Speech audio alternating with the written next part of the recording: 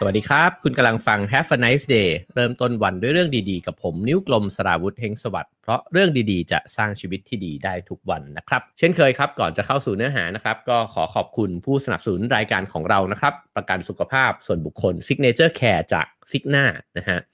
สนับสนุนทุกการรุกของคนไทยให้คุณรุกไปได้ไกลกว่าจุดที่เคยล้ม Cigna คิดและทำเพื่อชีวิตที่ดีของคุณนะครับ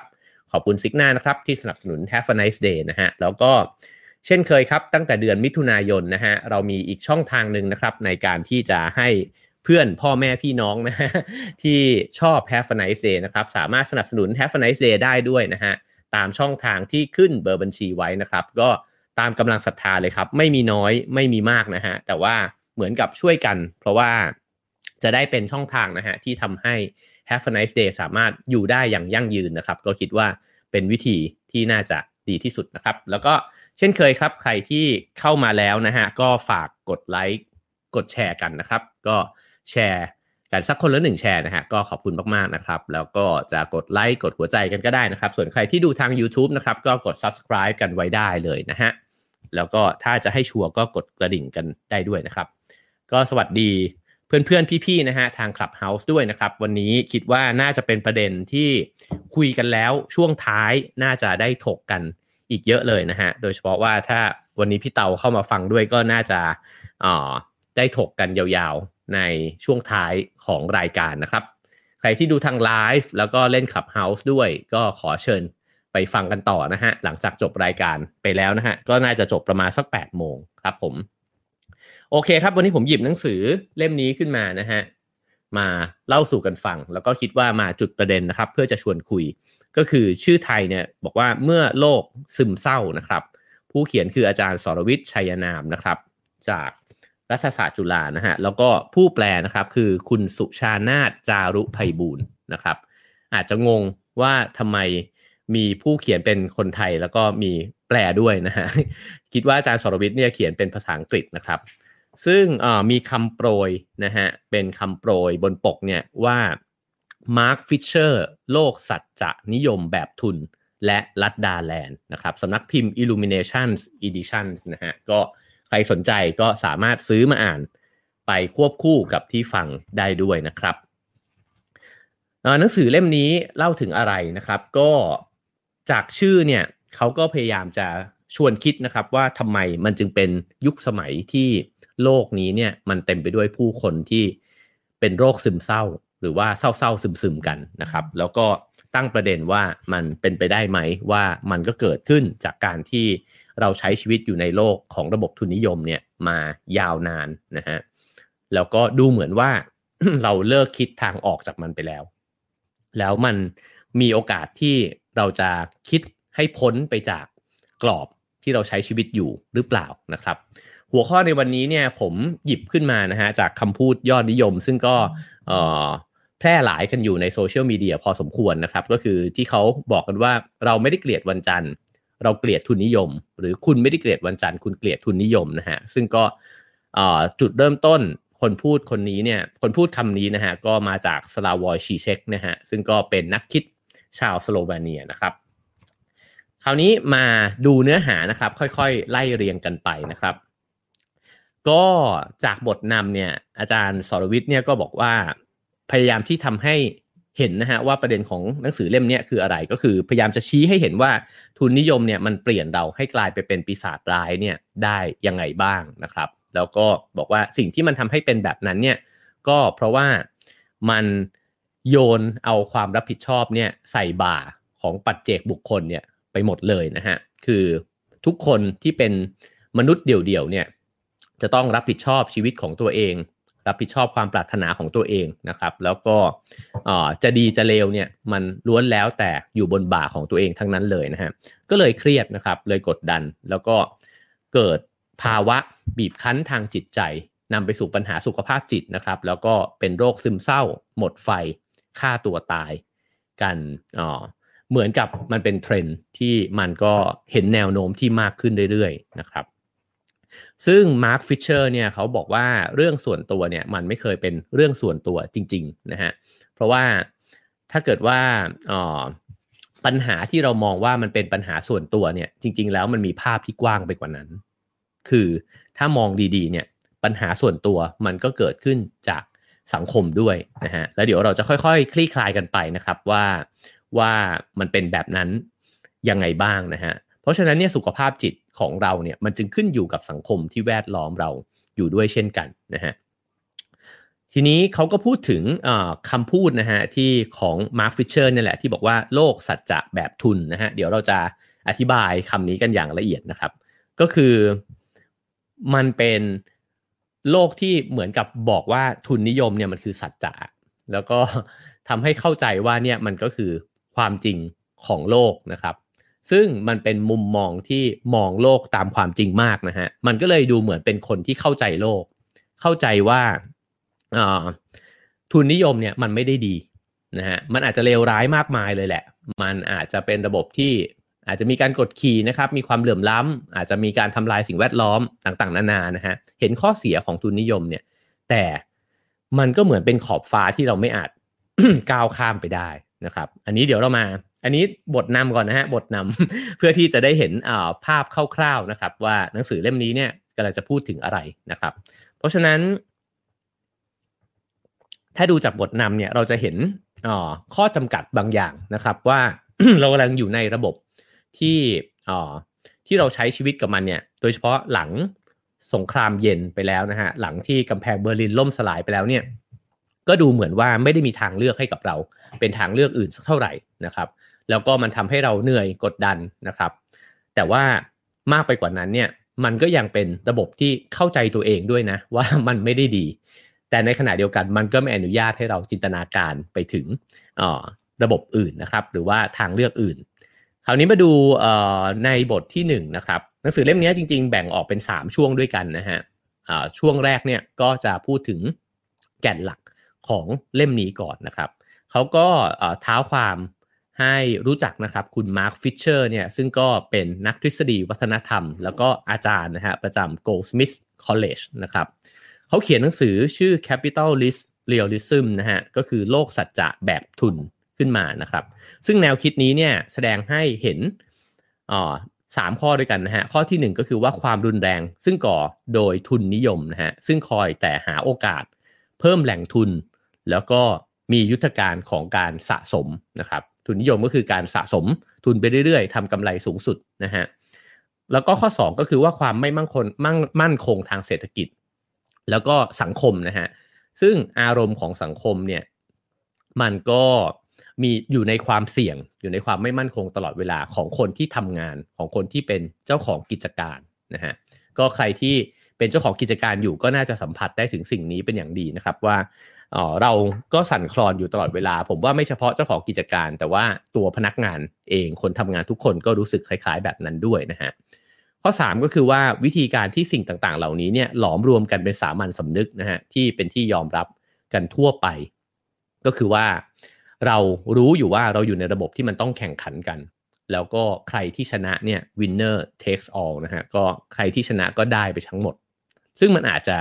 ไม่รู้ว่ายุติธรรมหรือไม่ยุติธรรมด้วยนะครับซึ่งพอหนังสือเล่มนี้ตีพิมพ์ขึ้นมานะฮะก็ตีพิมพ์ในปี 2009 นะครับซึ่งเกิดขึ้นหลังวิกฤตทางการเงินครั้งใหญ่นะฮะที่อเมริกาแล้วก็ทำให้คนจำนวนมากเนี่ยมันก็คนจำนวนมากเนี่ยเขาก็ต้องตกงานนะครับแล้วก็บางคนก็ไม่มีบ้านอยู่ไปเลยนะฮะแต่ว่าสิ่งที่มันเกิดขึ้นพร้อมกันเนี่ยกลับกลายเป็นว่าธนาคารต่างๆเนี่ยนะฮะได้รับการช่วยเหลือแล้วก็รอดพ้นจากวิกฤตครั้งนั้นเนี่ยมาได้ด้วยเงินภาษีของประชาชนนะฮะเขาก็เลยบอกว่าจริงๆแล้วมันถูกต้องไหมนะฮะแล้วก็สถาบันเหล่านี้เขาก็บอกว่ามันใหญ่เกินกว่าที่รัฐเนี่ยจะยอมให้มันล้มไปได้นะครับก็พยายามทำให้เห็นนะฮะว่าจริงๆมันเหมือนกับมีสิ่งที่ได้เปรียบมากกว่าคนอื่นแล้วก็ในขณะที่บุคคลตัวเล็กๆเนี่ยก็เป็นคนตัวเล็กตัวน้อยนะฮะที่เวลาได้รับผลกระทบแต่ละครั้งเนี่ยไม่ได้มีใครหรือว่ามีนโยบายมีอะไรที่มารองรับช่วยเหลือเลยนะฮะทีนี้มาสู่ประเด็นที่2ก็คือว่าเขาพูดถึงว่ากลุ่มมิลเลนเนียลเนี่ยในโลกตะวันตกนะครับบรรดา Gen Y ทั้งหลายเนี่ยก็จะมีการศึกษาที่สูงกว่าแล้วก็ทำงานหนักกว่าคนรุ่นพ่อแม่นะฮะเพราะว่าหลายๆคนเนี่ยก็ได้รับการเตรียมความพร้อมมาให้นะฮะตั้งแต่เด็กละก็ ได้รับการศึกษาที่ดีนะครับพ่อแม่ก็อาจจะเทียบแล้วเนี่ยก็มีฐานะดีกว่าในตอนสมัยที่ตัวเองเป็นเด็กนะครับแล้วก็พอโตขึ้นมาเนี่ยหลายคนเนี่ยกลับไม่สามารถที่จะหางานประจำที่จะจ่ายค่าตอบแทนดีๆให้ได้นะฮะแล้วก็กลับกลายเป็นว่ากลุ่มคนเหล่านี้กลับเลื่อนฐานะทางสังคมเนี่ยลงไปนะฮะแล้วก็อยู่ในสถานะที่เปราะบางมากกว่าคนรุ่นพ่อแม่เสียอีกว่าง่ายๆคือบรรดามิลเลนเนียลหรือ Gen Y ทั้งหลายเนี่ยพื้นฐานดีมากนะฮะแต่ว่าโตขึ้นมาเนี่ยก็แข่งขันกันสูงมากเครียดมากนะฮะแล้วก็ไม่ได้งานที่ดีฉะนั้นเนี่ยก็เลยมีแนวโน้มที่จะกลายเป็นโรควิตกกังวลแล้วก็ซึมเศร้าเนี่ยมากขึ้นมีอัตราการใช้สารเสพติดมากขึ้นนะฮะแล้วก็มีสถิติเนี่ยที่ว่าตายจากการเสพยาเกินขนาดมากขึ้นด้วยนะครับก็ฉะนั้นเนี่ยมันจึงเกิดกระแสออกเป็น2กระแสนะครับกระแสที่1เนี่ยก็คือถ้าเกิดว่าเป็นมิลเลนเนียลหัวก้าวหน้าเนี่ยก็อาจจะสนใจแนวคิดของสังคมนิยมนะฮะว่าแล้วก็ตั้งคำถามกับทุนนิยมว่าเราจะต้องอยู่ในโลกแบบนี้หรือเปล่านะครับส่วนถ้าเกิดว่าเป็นมิลเลนเนียลที่เอียงไปทางขวานะฮะเขาก็บอกว่ามันก็เกิดปฏิกิริยาที่อาจจะหันไปซบกับฟาสซิสต์ก็ได้นะครับก็คือว่าอาจจะมีแนวความคิดสุดโต่งเช่นคนขาวจะต้องมาก่อนคนขาวต้องดีที่สุดนะฮะหรือว่าจะอเมริกันเฟิร์สก็ตามนะฮะในความหมายว่าพวกชั้นเท่านั้นนะฮะแล้วก็อีกแบบหนึ่งก็อาจจะสุดโต่งไปในทางศาสนาได้ด้วยเช่นกันนะครับเพราะว่าเขาบอกว่าคนที่เอียงไปทางฟาสซิสต์แบบนี้เนี่ยก็เป็นเพราะว่าเขาก็เหนื่อยล้านะฮะแล้วก็เขารู้สึกว่าเขาถูกทำให้ขายหน้าก็คือว่าเขาตกไปเป็นคนที่ไม่ได้เปรียบนะฮะแล้วก็อยากจะเอาคืนฉะนั้นเนี่ยมันก็เลยแกว่งออกไปเป็น2แนวทางซึ่งเป็นเทรนด์ที่มันน่าคิดนะฮะน่าสนใจแล้วก็อีกประเด็นหนึ่งก็คืออาจารย์สรวิทย์เนี่ยเขียนว่าจริงๆถ้าเราลองดูทุนนิยมเนี่ยทุนนิยมมันก็ไม่ได้เป็นสิ่งที่มันมาคู่กับโลกใบนี้แล้วก็ไม่ใช่อยู่มายาวนานสักเท่าไหร่นะฮะมันก็เพิ่งเกิดขึ้นสัก 500-600 ปีมานี้เองแล้วก็ระยะที่มันเริ่มเป็นสัจจะนะฮะก็คือมันเริ่มกลายไปเป็นความจริงของโลกใบนี้เนี่ยมันก็เกิดขึ้นแค่ไม่กี่ทศวรรษนี้มาเองนะฮะเพราะว่ามันก็เกิดขึ้นหลังจากสงครามเย็นใช่ไหมครับหลังจากที่โซเวียตล่มสลายหลังจากกำแพงเบอร์ลินถูกทุบไปแล้วเนี่ยก็มีนักคิดที่ชื่อว่าฟรานซิสฟุกุยาม่านะครับที่เขาก็พูดถึงจุดจบของประวัติศาสตร์นะฮะจริงๆหนังสือหลายเล่มก็พูดถึงเรื่องนี้นะฮะว่าพอฟุกุยาม่าเนี่ยประกาศออกมาบอกว่าประชาธิปไตยแบบเสรีนิยมและทุนนิยมเนี่ยเป็นการพัฒนาด้านการเมืองเศรษฐกิจขั้นสูงสุดของมนุษย์แล้วนะฮะแล้วก็ไม่มีอะไรหลังจากนี้ได้อีกมันราวกับว่าประทับตราไปเป็นความจริงนะครับว่าจริงๆทุนนิยมอาจจะมีปัญหาก็ได้แต่ว่ามันก็ดีที่สุดแล้วแหละเพราะว่ามันก็ต่อสู้กันมาเนิ่นนานระหว่างคอมมิวนิสต์กับโลกเสรีนิยมแล้วก็ทุนนิยมเนี่ยนะฮะจนกระทั่งมันก็เห็นคำตอบแล้วไม่ใช่เหรอว่าพวกโลกคอมมิวนิสต์ก็พังพินาศกันไปหมดนะฮะก็เลยกลายเป็นว่ามันราวกับเหลือเพียงความจริงหนึ่งเดียวที่ทำให้เราจะต้องใช้ชีวิตอยู่กับมันไปนะครับเขาก็บอกว่าพอมันเป็นแบบนั้นไปแล้วเนี่ยไอ้เจ้าสำนึกรู้ของเราเนี่ยมันก็เลยถูกทำให้พิกลพิการนะครับซึ่งฟิชเชอร์เนี่ยก็ระบุให้เห็นถึงวิธีการ3ประการนะฮะอันดับแรกเนี่ยก็คือว่าสำนึกรู้ทางชนชั้นเนี่ยมันถูกทำให้อ่อนแอลงไปคือถ้าเกิดว่าเราวางเทียบคู่กันระหว่างโลกทุนนิยมกับโลกแบบคอมมิวนิสต์ใช่ไหมฮะคอมมิวนิสต์ก็จะเน้นให้เห็นว่าจริงๆแล้วเนี่ยมันมีเรื่องของชนชั้นเนี่ยที่เป็นปัญหาใหญ่แล้วก็มันทำให้บางชนชั้นได้เปรียบมากกว่าบางชนชั้นนะฮะแต่ว่าพอในโลกของทุนนิยมเนี่ยมันก็ถูกอ้างถึงนะฮะราวกับว่าทุกคนเนี่ยมันมีโอกาสที่เท่าเทียมกันซึ่งเวลาเราพูดแบบนี้เนี่ยบอกว่าทุกคนมีโอกาสที่เท่าเทียมกันเนี่ยมันอาจจะหมายถึงว่าถ้าคุณเป็นคนที่มีความมุ่งมั่นขยันพัฒนาตัวเองนะฮะแล้วก็เรียนรู้อยู่ตลอดเวลาจริงๆคำพวกนี้ก็เป็นคำยอดฮิตอยู่แล้วนะฮะในสังคมร่วมสมัยนะครับมันไม่ได้ผิดไปซะหมดแต่ในขณะเดียวกันมันก็อาจจะไม่ได้ถูกไปซะหมดเพราะว่าต่อให้พัฒนาเรียนรู้ตลอดชีวิตนะหรือว่าต่างๆนานาเนี่ยแต่ว่าโอกาสทางชนชั้นที่มันแตกต่างกันเนี่ยมันก็อาจจะไม่ได้สนับสนุน ให้ทุกคนเนี่ยประสบความสำเร็จในชีวิตได้เท่ากันนะฮะฉะนั้นข้อแรกเนี่ยที่ฟิชเชอร์ไฮไลท์ขึ้นมาก็คือว่าพอสำนึกเรื่องชนชั้นมันหายไปเราก็เลยมองไม่เห็นปัญหานะครับว่าจริงๆแล้วชนชั้นเนี่ยมันก็หรือว่าความไม่เท่าเทียมกันทางโอกาสเนี่ยนะฮะมันก็เป็นปัญหาของสังคมด้วยเหมือนกันนะครับแล้วก็ทีนี้เนี่ยพอมันเกิดความรู้สึกไม่ดีขึ้นนะฮะคือเกิดความรู้สึกเหนื่อยความรู้สึกโกรธความรู้สึกอับอายนะฮะหรือว่ากระทั่งความรู้สึกว่าไม่ได้รับความเป็นธรรมเนี่ยการตั้งคำถามกับระบบเนี่ยมันก็ถูกยกออกไปแล้วนะฮะคือน้อยคนที่จะตั้งคำถามกับระบบแต่ว่าก็เลยกลายเป็นว่าต้องไปหาทางระบายออกทางอื่นนะฮะซึ่งในนี้เนี่ยเขาก็เขียนบอกว่ามันก็มีโอกาสที่จะเกิดขึ้นเป็นความคิดแบบชาตินิยมนะฮะหรือว่าขวาจัดมากๆนะครับหรือว่าเกิดแนวคิดสุดโต่งทางศาสนาแบบเมื่อกี้ที่บอกไปนะครับอันที่สองนะฮะก็คือบอกว่าทุนนิยมเนี่ยเป็นพอมีแนวคิดว่าทุนนิยมเป็นขอบฟ้าที่ไม่อาจจะข้ามไปได้เนี่ยมันก็ปิดกั้นโอกาสนะฮะที่ทำให้เราสามารถจินตนาการถึงอนาคตที่มันมีรูปแบบที่ต่างกันออกไปนะฮะก็อย่างที่เมื่อกี้เกริ่นว่าพอคอมมิวนิสต์แพ้เนี่ยมันเหมือนกับว่าทุนนิยมมีคู่ชกอยู่คนเดียวอะแล้วพอคู่ชกคนนั้นน่วมไปแล้วนะฮะหรือว่าลงไปนอนกองกับพื้นแล้วเนี่ย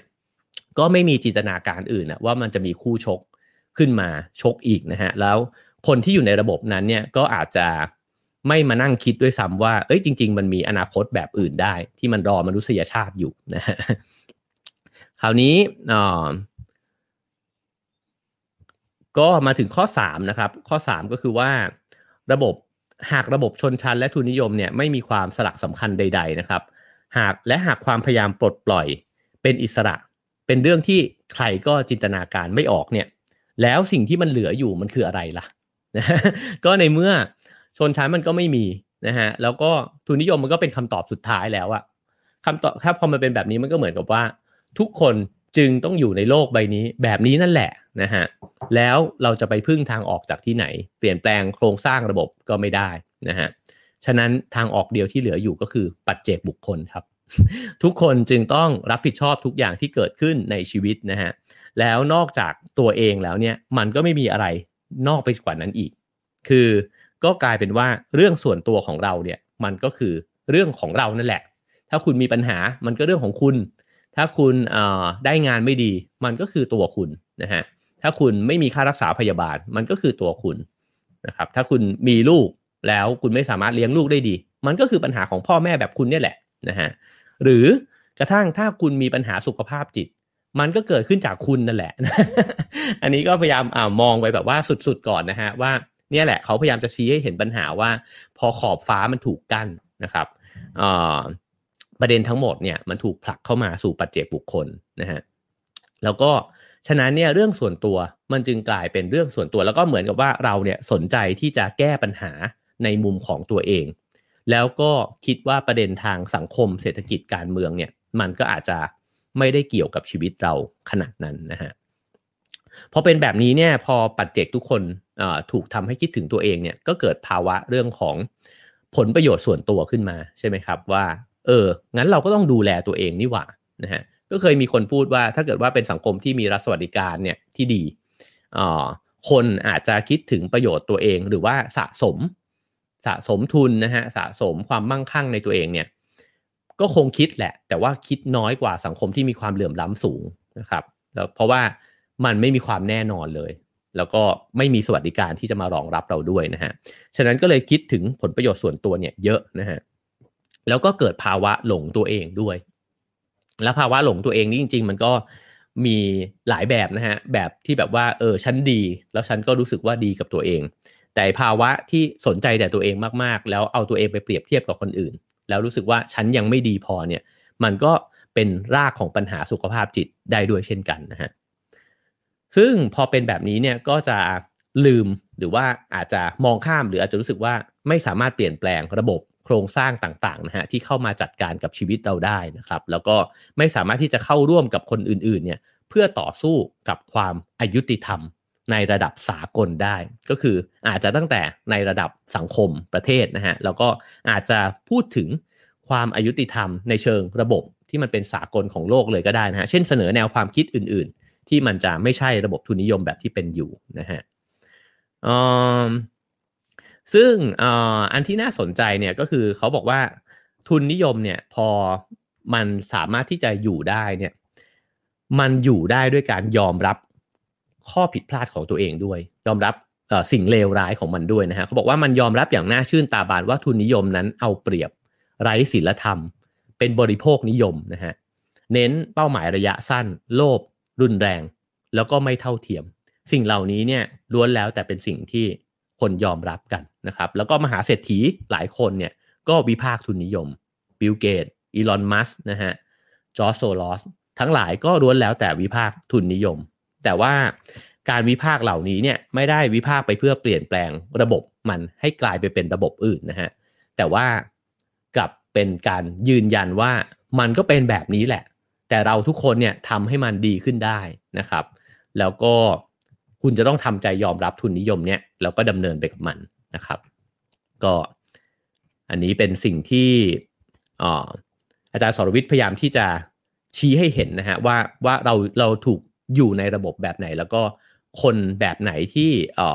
คิดแล้วก็รันระบบนี้นะฮะแล้วก็อันดับต่อไปเนี่ยก็บอกว่าพอมันเป็นแบบนี้ไปเรื่อยๆเนี่ยความคิดแบบนี้ก็แพร่หลายใช่ไหมครับแล้วก็ทำให้เราเนี่ยรู้สึกว่าเราก็จะต้องอุทิศตนเนี่ยกับระบบนี้ไปเรื่อยๆนะฮะเพราะว่าตราบใดที่เราเชื่อในใจไปแล้วเนี่ยว่าทุนนิยมเนี่ยมันแย่นะฮะเราก็สามารถที่จะร่วมกิจกรรมกับทุนนิยมได้อันนี้นี่ก็เป็นตลกร้ายดีนะฮะคือเหมือนกับว่ายิ่งคนรู้ทันทุนนิยมเท่าไหร่เนี่ยก็ยิ่งยอมรับทุนนิยมมากขึ้นเท่านั้นผมว่าประเด็นสำคัญมันก็คือว่าจริงๆเขาอาจจะสะกิดแล้วก็พยายามจะให้หยุดคิดว่าก็ในเมื่อเห็นว่ามันมีปัญหาก็อาจจะเสนอทางอื่นก็ได้นะฮะที่มันไม่ใช่ต้องเป็นทุนนิยมแบบที่มันเป็นอยู่ในทุกวันนี้นะครับแล้วก็พอมันเป็นแบบนั้นเนี่ยมันก็เลยเกิดวิถีชีวิตแบบหนึ่งขึ้นใช่ไหมครับซึ่งก็เป็นวิถีชีวิตที่พวกเราทั้งหลายดำเนินอยู่นะฮะก็คือชีวิตประจำวันที่มันเร่งรีบขึ้นนะครับในขณะที่วัฒนธรรมต่างๆเนี่ยมันกลับเชื่องช้าลงนะฮะแล้วก็เขาพยายามจะชวนให้คิดว่าวัฒนธรรมสมัยใหม่เนี่ยมันดูเหมือนถูกแช่แข็งแล้วก็ซ้ำซากนะฮะแล้วก็เหมือนกับการวนเวียนเอาของเก่าเนี่ยมาใช้โดยที่คล้ายๆกับประเด็นจะบอกว่าเราเนี่ยใช้เวลาไปกับการสนใจตัวเองนะครับแล้วก็เหนื่อยไปกับการที่จะต้องทำงานหนักนะฮะแล้วก็เสียสมาธิเนี่ยไปกับการเสพสินค้าต่างๆบริโภคต่างๆนะครับที่มันมีปริมาณเนี่ยมากขึ้นเรื่อยๆสมาร์ทโฟนเนี่ยทันสมัยจริงแต่ว่าสิ่งที่เราอ่านอยู่ในนั้นเนี่ยจริงๆแล้วมันไม่ได้มีอะไรที่มันจะจุดประกายความคิดใหม่ๆเนี่ยได้มากมายอะไรสักเท่าไหร่นะฮะมีสิ่งที่น่าเบื่อเนี่ยอยู่เต็มไปหมดแล้วก็บอกว่าเงื่อนไขของการผลิตวัฒนธรรมแบบใหม่ๆที่มันนอกไปจากเนี่ยหรือว่าไม่เคยมีมาก่อนเนี่ยมันก็เหมือนกับว่าไม่เกิดขึ้นนะฮะหลังจากที่สังคมนิยมประชาธิปไตยเนี่ยมันเสื่อมความนิยมไปนะฮะแล้วก็ศิลปินเนี่ยจะต้องทนอยู่กับสภาวะของความไม่มั่นคงทางเศรษฐกิจนะว่าง่ายๆคือถ้าคุณอยากจะสร้างสรรค์เพลงขึ้นมาสักเพลงที่มันอาจจะไม่ได้มีคนฟังแบบ100 ล้านวิวอ่ะคุณอาจจะไม่ทำใช่ไหมฮะเพราะว่าทำแล้วมันไม่มีข้าวกินนะฮะหรือจะทำหนังขึ้นมาสักเรื่องหนึ่งเนี่ยแล้วมันไม่รู้เลยว่ามันจะมีคนดูไหมหรือโรงหนังเนี่ยเขาจะให้หนังคุณฉายหรือเปล่าเพราะว่าหนังเรื่องนี้มันไม่มีคนดูอ่ะนะฮะเรื่องราวพระเอกแบบนี้นางเอกแบบนี้มันไม่รู้ว่ามีตลาดหรือเปล่าเนี่ยพอระบบมันขับเคลื่อนไปด้วยตลาดแบบนี้เนี่ยมันก็ทำให้ความคิดสร้างสรรค์มันเหมือนกับถูกปิดกั้นไปตั้งแต่ตัวศิลปินเองแล้วนะฮะมันก็ถูกคิดแบบที่จะต้องทำกำไรสูงสุดด้วยเช่นกันนะฮะอันนี้ก็เป็น point หนึ่งนะฮะที่เขาพยายามจะชี้ให้เห็นนะครับว่ามันก็อาจจะส่งผลนะฮะกับความคิดอ่านของผู้คนด้วยนะครับก็เขาบอกว่าลองเขายกตัวอย่างเรื่องเพลงว่าถ้าเกิดว่าคุณลองเอาคนในยุค50นะฮะ1950 1960เนี่ยเดินทางข้ามเวลามาจนถึงยุค1990เนี่ยแล้วเปิดเพลงในปี90ให้เขาฟังเนี่ยเขาบอกว่าคนพวกนั้นจะตื่นตาตื่นใจมากว่าเฮ้ยนี่มันเป็นเพลงมาจากโลกอนาคตนะฮะแต่หลังจาก1990เนี่ยจริงๆตัวอย่างปี1990น่าจะขีดเส้นอยู่แถวๆหลังกำแพงเบอร์ลินล่มสลายนะฮะหลัง1990มาแล้วเนี่ยเขาบอกว่าเพลงมันไม่ค่อยเปลี่ยนแล้วเขา เคยเอาเพลง1990เนี่ยไปเปิดให้กับคนรุ่นใหม่ฟังนะฮะคนรุ่นใหม่ยังบอกว่าโหนี่เพลงอะไรอ่ะมันเป็นเพลงใหม่ใช่ไหม ประเด็นก็คือว่านั่นแปลว่าหลัง1990มาเนี่ยเพลงมันไม่ค่อยมีความคิดสร้างสรรค์มากขึ้นเท่าไหร่อันนี้เป็นประเด็นนะฮะก็อาจจะลองสังเกตกันดูก็ได้นะครับว่ามันจริงหรือไม่จริงนะฮะและจริงๆในหนังสือเล่มนี้เนี่ยก็เขียนถึงเขาบอกว่าสิ่งประดิษฐ์ต่างๆเนี่ยที่มันเกิดขึ้นหลังปี2000มาเนี่ยมันไม่ค่อยมีการเปลี่ยนแปลงที่มันไปถึงเรื่องของรากฐานการครองชีพของเรานะฮะเหมือนที่ครั้งหนึ่งเนี่ยไฟฟ้าเคยทำได้รถยนต์เคยทำได้การเดินท่อประปาในอาคารเคยทำได้นะฮะจริงๆอันนี้ผมอ่านแล้วผมมี question mark นิดหน่อยนะฮะเพราะผมคิดว่าจริงๆอินเทอร์เน็ตหรือว่าคริปโตเคอเรนซีนะครับหรือบล็อกเชนทั้งหลายเนี่ยก็ถือว่าเป็นนวัตกรรมที่มันก็น่าสนใจอยู่นะฮะแม้ว่าเราอาจจะยังไม่เห็นผลลัพธ์จริงๆอินเทอร์เน็ตเห็นผลลัพธ์ชัดเจนแล้วนะฮะหลายๆอย่างเนี่ยก็อาจจะมีนวัตกรรมเกิดขึ้นด้วยเช่นกันนะครับก็อันนี้ก็มี question mark นิดหน่อยนะฮะแล้วก็พอมันเป็นแบบนี้ไปแล้วเนี่ยเขาก็บอกว่าฝ่ายซ้ายเนี่ยมันก็เลยถูกลดทอนลงนะฮะเหลือแค่การแสดงออกถึงการต่อต้านแล้วก็ประท้วงเนี่ยภายใต้กรอบของทุนนิยมเท่านั้นเองนะฮะ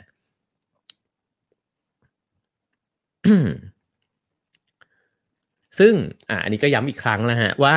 ทุกอย่างเนี่ยมันเหมือนแบบเวลาที่เราหงุดหงิดขึ้นมาเนี่ยเราก็เลยหงุดหงิดในฐานะของการที่มันทำให้ฉันเนี่ยรู้สึกเป็นทุกข์นะฮะแต่ในขณะเดียวกันเราก็จะไม่ร่วมกันผลักดันให้มันเกิดการเปลี่ยนแปลงในเชิงระบบสักเท่าไหร่นะครับแล้วก็ดูเหมือนทุกอย่างเนี่ยมันก็หมุนวนไปได้ดีกับระบบทุนนิยมนั้นนะฮะเช่นถ้าเกิดว่ามีใครสักคนหนึ่งรู้สึกเป็นทุกข์ล้มป่วยลงนะฮะก็คนที่จะได้ประโยชน์ก็คือคนที่ทำธุรกิจสาธารณสุขนะฮะ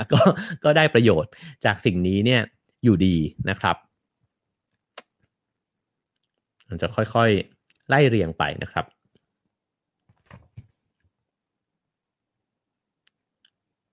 ซึ่งพอมันเป็นแบบนี้นะฮะก็มาสู่ประเด็นที่เมื่อกี้เกริ่นไว้นะครับว่า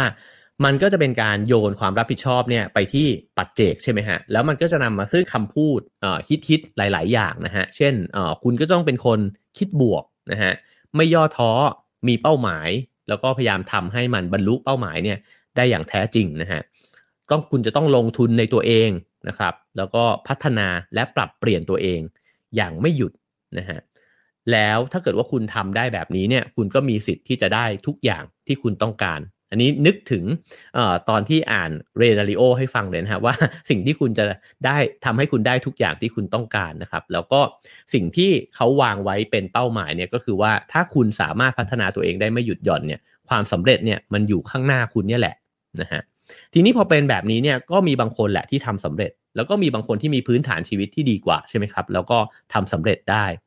ในขณะแล้วก็อาจจะมีนะฮะบางคนที่อาจจะไม่ได้มีพื้นฐานในชีวิตตั้งต้นที่ดีแต่ก็ทำสำเร็จเช่นกันแต่ว่าอาจจะไม่ใช่คนจำนวนมากก็ได้นะฮะในขณะที่คนอีกเป็นจำนวนมากเนี่ยอาจจะกลายเป็นผู้แพ้แล้วก็พอเขาแพ้แล้วเนี่ยเขาก็ไม่สามารถที่จะโทษอะไรได้อีกนะฮะเมื่อเขาอยู่ในสังคมที่มีความคิดในลักษณะนี้นะฮะสิ่งที่เขาจะต้องทำก็คือเขาจะต้องโทษตัวเองถ้าเกิดว่าเขาหางานทำไม่ได้นะฮะก็ไม่มีอะไรมารองรับเขานะครับหรือว่าถ้าได้ทำงานในแบบที่คนไม่ได้ชื่นชมยกย่องนะฮะก็อาจจะรู้สึกไม่ดีกับตัวเองแล้วก็ไม่รู้เลยว่าแล้วฉันจะหันหน้าไปพึ่งพาใครหรือว่ากระทั่งว่าจะด่าเนี่ย จะด่าใครได้อีกนะฮะก็ฉันเองเนี่ยแหละที่มันล้มเหลวนะครับทีนี้เขาบอกว่าเวลาคนที่พูดถึงเสรีนิยมใหม่หรือว่าทุนนิยมเนี่ยฮะว่าไม่ชอบเนี่ยก็ไม่ได้บอกว่าจะเปลี่ยนมันนะฮะแต่บอกว่า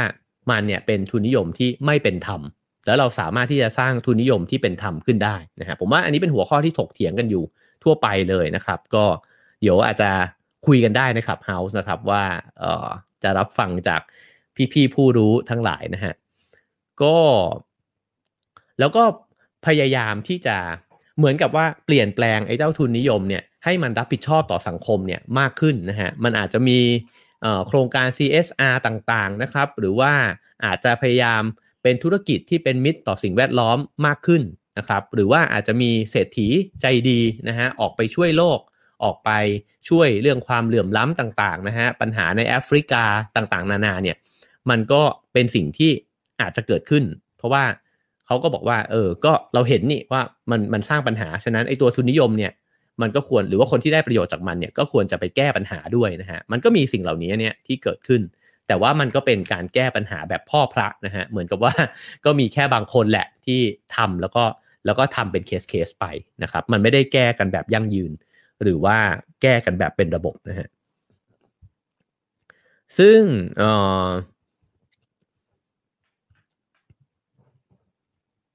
ในประเด็นถัดไปนะฮะเขาก็พูดถึงเรื่องของชนชั้นนะครับว่าเวลาที่แต่ละคนเกิดมาแล้วเนี่ยได้เปรียบในสังคมเนี่ยไม่เท่ากันนะฮะมันเหมือนกับว่ามันเป็นสิ่งที่ถูกออกแบบมาแล้วก็แก้ไขไม่ได้ด้วยซ้ำนะฮะเพราะว่ากระทั่งว่าคนบางคนเนี่ยได้คุณวุฒิหรือว่าได้ความมั่นคงของตัวเองความมั่งคั่งของตัวเองเนี่ยในภายหลังเนี่ยก็ยังไม่สามารถลบล้างความรู้สึกว่าตัวเองเนี่ยด้อยค่ากว่าที่เกิดขึ้นมาตั้งแต่เด็กๆนะฮะอันนี้คิดถึงหนังเรื่องGreat Gatsby นะฮะดิคาปริโอนะครับที่เขาเหมือนรวยขึ้นมานะครับแต่ว่าสุดท้ายแล้วเนี่ยก็เหมือนกับเขาก็รู้สึกอยู่ตลอดเวลาว่าเขาเป็นคนอีกชนชั้นหนึ่งนะฮะแล้วก็เขาก็เลยบอกว่าระบบทุนนิยมเนี่ยมันเหมือนกับสร้างมนุษย์เนี่ยขึ้นมา2เผ่าพันธุ์ที่แตกต่างกันอย่างสิ้นเชิงเลยก็คือ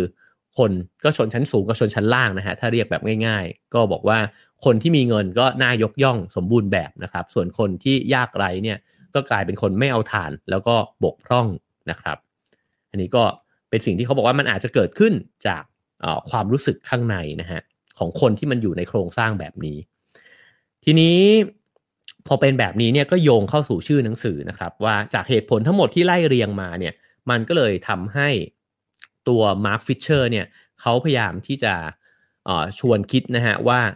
ไอ้เจ้าสุขภาพจิตเนี่ยเราอาจจะต้องมองมันในมุมใหม่แล้วก็มองมันในมุมการเมืองด้วยเพื่อทำให้โรคซึมเศร้าเนี่ยมันเป็นปัญหาที่ไม่ได้แก้กันได้ง่ายๆแบบที่มันเป็นอยู่หรือมันเคยเป็นนะฮะว่าเวลาเราบอกว่าคนเป็นโรคซึมเศร้าเนี่ยอาจจะเกิดขึ้นจากสารเคมีในสมองไม่สมดุลนะฮะหรือว่าเกิดจากเหตุการณ์สะเทือนใจที่คนคนนั้นเนี่ยประสบพบมาหรือเกิดขึ้นจากการใช้ชีวิตของเขาแต่ว่าจริงๆแล้วเนี่ยมันอาจจะต้องซูมเอาออกไปมองให้กว้างขึ้นว่าแล้วอะไรล่ะก่อนหน้านี้ที่มันนำมาซึ่งความรู้สึกแบบนี้นำมาซึ่งการเปลี่ยนแปลงของสารเคมีในสมองแบบนี้นะครับเขาก็เลยบอกว่าจริงๆแล้วเนี่ยโรคซึมเศร้ามันคือโรคของสังคมแล้วมันก็เกิดขึ้นจากการที่คนคนนั้นเนี่ยอยู่ในระบบหรือว่าโครงสร้างเนี่ยที่มันทำให้เขาเนี่ยเป็นคนที่กดดันหลายๆแบบหลายๆอย่างนะฮะเช่นเขาอาจจะไม่มีอำนาจในการเลือกนะฮะอาจจะไม่มี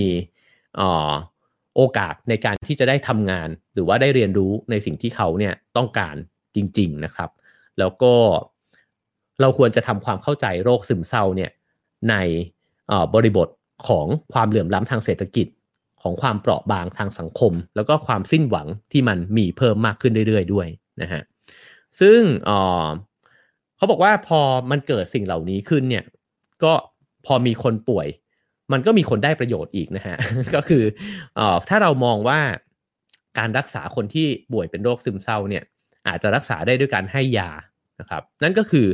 ก็จะมีคนได้กำไรบริษัทยาได้กำไรนะฮะคลินิกหรือกระทั่งหมอที่เป็นคนรักษานะครับก็จะได้กำไรจากการรักษาสุขภาพจิตเหล่านี้ด้วยทั้งที่จริงๆเนี่ยเรื่องสุขภาพจิตถ้าเราสามารถแก้กันได้ในเชิงระบบเนี่ยมันก็เป็นเรื่องที่ใหญ่กว่านั้นแล้วก็อาจจะต้องการคนที่เข้ามามีส่วนร่วมในการแก้ปัญหานี้เนี่ยมากกว่าบุคคลในส่วนของสาธารณสุขเท่านั้นนะครับแล้วก็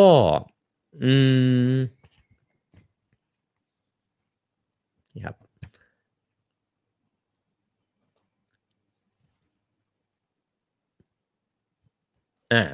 ซึ่งเมื่อกี้ที่บอกนะฮะว่าพอป่วยแล้วต้องไปรักษาหรือว่าไปซื้อยาเนี่ยเขาบอกว่ามันก็เข้าสู่ร่องของวิธีคิดหรือว่าวิธีดำเนินชีวิตเนี่ยแบบทุนนิยมอีกนั่นแหละนะฮะเพราะว่า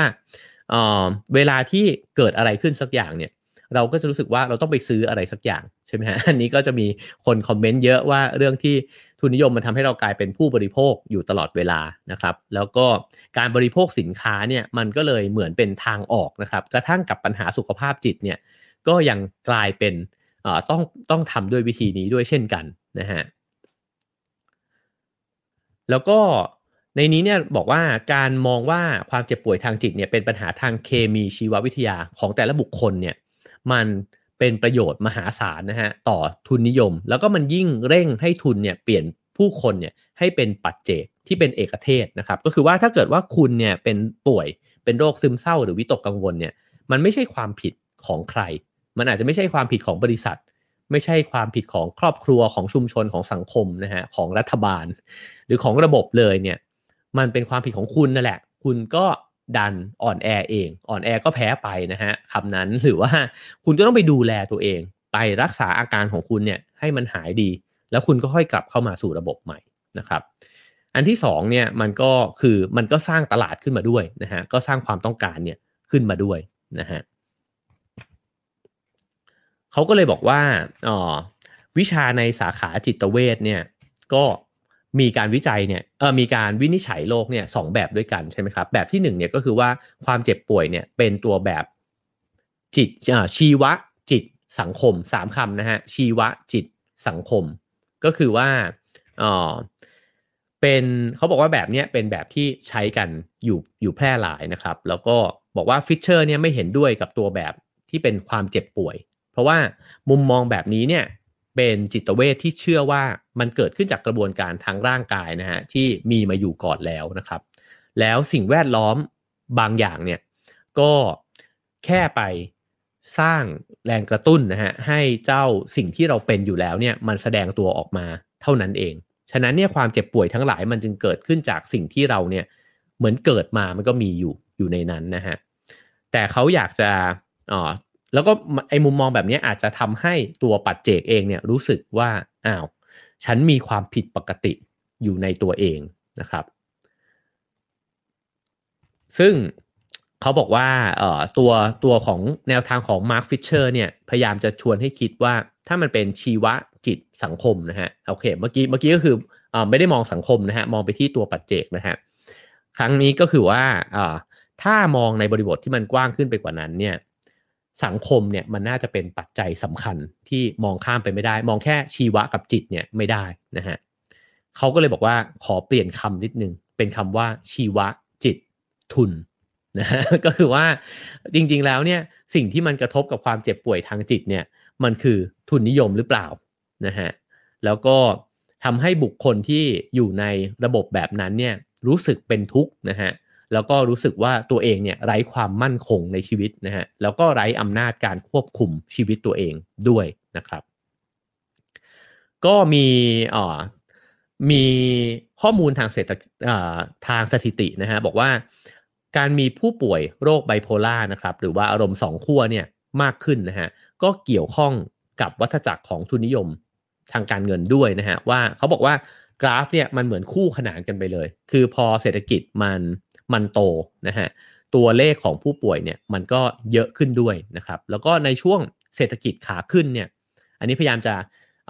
ลงไปในรายละเอียดนะฮะบอกว่าผู้ชายเนี่ยพอเศรษฐกิจขึ้นเนี่ยผู้ชายก็รู้สึกว่าถูกคุกคามความเป็นอิสระทางการเงินและความมั่นใจในตัวเองนะฮะเพราะว่าเพราะว่าอะไรถึงเป็นแบบนั้นนะฮะเพราะว่าพอเศรษฐกิจขึ้นเนี่ยก็อาจจะมีโอกาสเนี่ยมากขึ้นนะครับแล้วก็ผู้หญิงก็อย่างที่เป็นเทรนด์นะฮะว่าผู้หญิงเองเนี่ยก็ทำงานได้มีโอกาสถูกเปิดโอกาสให้ทำงานมากขึ้นแล้วก็ได้เงินเดือนดีขึ้นนะครับมีตำแหน่งหน้าที่ในการทำงานที่ดีขึ้นผู้ชายก็รู้สึกกดดันนะฮะแล้วก็อาจจะกระทำความรุนแรงต่อผู้หญิงเนี่ยเป็นการโต้ตอบด้วยนะฮะคือเหมือนกับทุกคนมันก็ต้องไฟท์กันหมดนะฮะเหมือนทุกคนก็ไม่ว่าใครล้วนแล้วแต่ต่อสู้อยู่ด้วยกันทั้งนั้นนะฮะทีนี้ในด้านกลับกันคือในช่วงเศรษฐกิจตกต่ำเนี่ยผู้ชายที่ตกงานแล้วก็สูญเสียแหล่งรายได้ไปเนี่ยก็เป็นทุกข์อีกเหมือนกันแล้วก็ระบายความคับข้องใจเนี่ยกับผู้หญิงในครอบครัวเหมือนกับว่าพยายามที่จะเอาอำนาจทางสังคมที่เสียไปเนี่ยกลับคืนมานะครับซึ่งพอเป็นแบบนี้เขาก็เลยบอกว่ามันก็เหมือนกับไม่ว่าเศรษฐกิจจะขึ้นหรือจะตกเนี่ยมันก็ เป็นทุกข์แล้วก็กดดันเนี่ยกับผู้คนที่อยู่ในระบบด้วยกันทั้งนั้นนะฮะแน่นอนนะครับว่าหนังสือเล่มนี้ก็พยายามที่จะเหมือนกับต่อยเข้าไปที่ทุนนิยมแรงๆนะครับผมคิดว่าก็น่าจะมีพื้นที่ให้ถกเถียงเนี่ยกันได้อยู่เยอะนะครับอืมซึ่งตัวฟิชเชอร์เนี่ยเขาก็สังเกตนะครับว่านักศึกษาวัยรุ่นของเขาเนี่ยส่วนใหญ่เนี่ยมักจะเป็นโรคซึมเศร้าเนี่ยจากการไล่ล่าหาความสุขนะฮะซึ่งไม่ได้เกิดขึ้นจากการที่คนคนนั้นเนี่ยไม่สามารถที่จะหาความสุขได้แต่มันเกิดขึ้นเพราะว่าคนคนนั้นเนี่ยไม่สามารถที่จะทำอย่างอื่นได้นอกจากแสวงหาความสุขอันนี้น่าคิดมากนะฮะก็คือว่าเหมือนกับว่าเราเกิดมาเนี่ยเราก็รู้สึกว่าจะต้องมีสองคำหลักอะคือต้องมีชีวิตที่มีความสุขแล้วก็มีชีวิตที่ประสบความสำเร็จนะฮะแต่จริงๆแล้วเนี่ยมันอาจจะมีมิติอื่นๆในชีวิตเนี่ยด้วยนะครับแล้วก็ไม่ได้หมายความว่าสองคำนั้นจะต้องถูกละเลยไปผมว่าความสุขเป็นเรื่องที่ทุกคนเนี่ยอยากได้อยู่แล้วแต่ว่าถ้าเกิดว่าเราไม่สามารถจินตนาการถึงคุณค่าอื่นในชีวิตนะฮะเช่นเราอาจจะ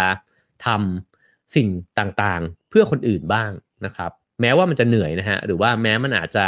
ทุกข์ทรมานในบางช่วงนะครับแต่ว่ามันเป็นสิ่งที่มีคุณค่าแต่สิ่งนั้นเนี่ยมันอาจจะไม่ใช่งานก็ได้มันอาจจะไม่ได้นำมาซึ่งเงินเดือนก็ได้นะครับทางเลือกเหล่านั้นเนี่ยมันอาจจะไม่มีให้เราจะต้องให้เราได้คิดสักเท่าไหร่นะครับหรือกระทั่งเมื่อกี้ที่พูดเรื่องงานศิลปะบางคนก็อาจจะอยากสร้างสรรค์ผลงานขึ้นมาโดยที่มันไม่จำเป็นจะต้องได้กำไรบ้างก็ได้นะฮะคือสมดุลตรงเนี้ยมันจะอยู่ตรงไหนแล้วใครที่มัน ใครที่จะมาช่วยดูแลให้สิ่งเหล่านี้มันเกิดขึ้นได้บ้างเราสามารถที่จะปรับเปลี่ยนอะไรที่ทำให้ชีวิตมันแตกต่างไปจากนี้ได้บ้างนะครับ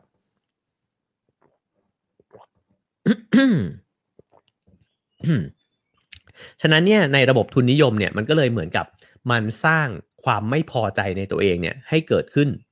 ทุกวันนะฮะพอเราไม่พอใจเราก็เลยจะต้องไปบริโภคไปซื้อหานะฮะเพื่อที่จะทำให้รู้สึกดีกับตัวเองเนี่ยมากขึ้นเรื่อยๆนะครับเราก็จะต้องไปทำตัวให้สวยขึ้นหล่อขึ้นแต่งตัวให้ดีนะครับขับรถให้มันเป็นรถสวยๆนะครับต่างๆนานาเหล่านี้ก็เพื่อที่จะได้รู้สึกดีขึ้นน่ะกับชีวิตที่ โอ้จริงๆมันก็ทั้งมีความน่าเบื่อแล้วก็ความเหนื่อยหน่ายนะอยู่ในชีวิตนะครับเราก็เลยกลายเป็นว่าเรามานั่งรับใช้ทุนนะฮะแทนที่จะทำสิ่งที่มีประโยชน์กับตัวเองหรือคนอื่นมากกว่าเหมือนกับว่าก็ตื่นลืมตามาก็ทำงานนะครับทำงานได้เงินมาก็เอาเงินไปบริโภคนะฮะแล้วก็หมุนระบบทุนนิยมอยู่แบบนี้นะครับ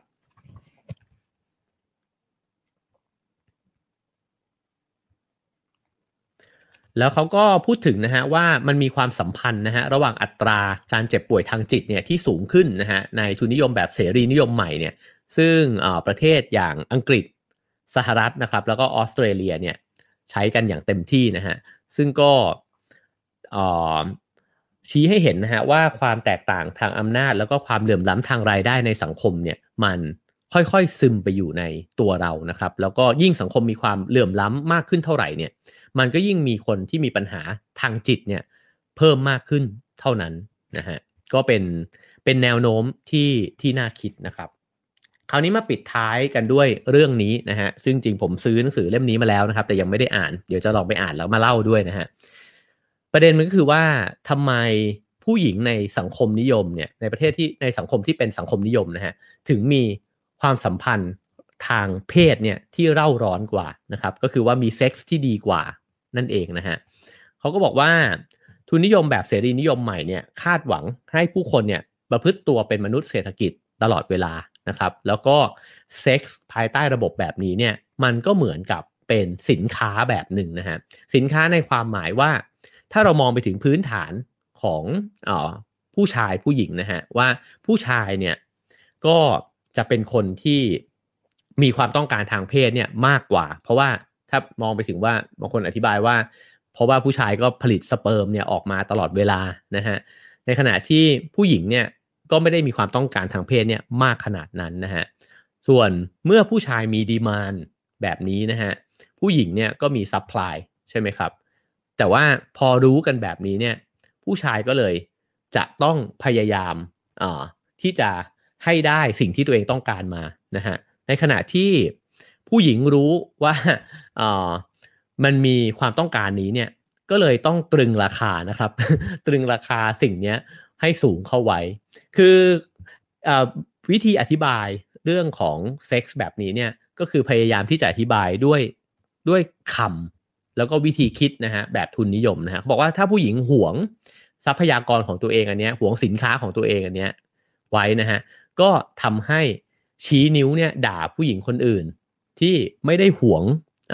แบบตัวเองคือสมมุติว่าไม่ยอมมีเซ็กง่ายๆว่างั้นเถอะนะฮะแล้วถ้าเกิดว่ามีผู้หญิงที่มีเซ็กไปกับคนเยอะๆเนี่ยผู้หญิงที่มีเซ็กน้อยกว่าก็อาจจะชี้นิ้วไปหาคนอื่นบอกว่าพวกเธอเนี่ยมันดอกทองจริงๆเลยนะฮะคือเพราะว่ากลายเป็นว่าทำให้พรหมจรรย์หรือว่าเซ็กส์เนี่ยมันกลายเป็นของราคาถูกไปนะครับซึ่งพอสังคมมันเป็นแบบนี้เนี่ยนี่คือคำอธิบายของหนังสือเล่มนี้นะฮะเขาก็บอกว่า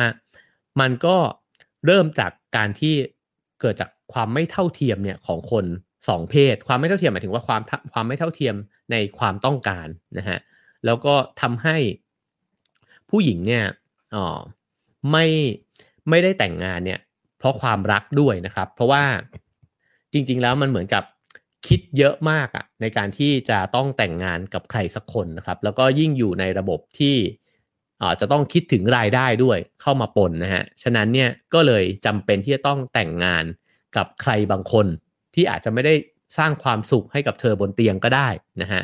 แล้วก็เพื่อที่จะมีชีวิตรอดเนี่ยในระบบนั้นนะฮะในขณะที่มันก็มีสถิตินะฮะหรือว่ามีการไปสำรวจเนี่ยบอกว่าผู้หญิงที่อยู่ในประเทศสังคมนิยมนะฮะซึ่งในนี้เนี่ยยกตัวอย่างโซเวียตกับยุโรปตะวันออกนะครับบอกว่ามีเซ็กส์ที่ดีกว่า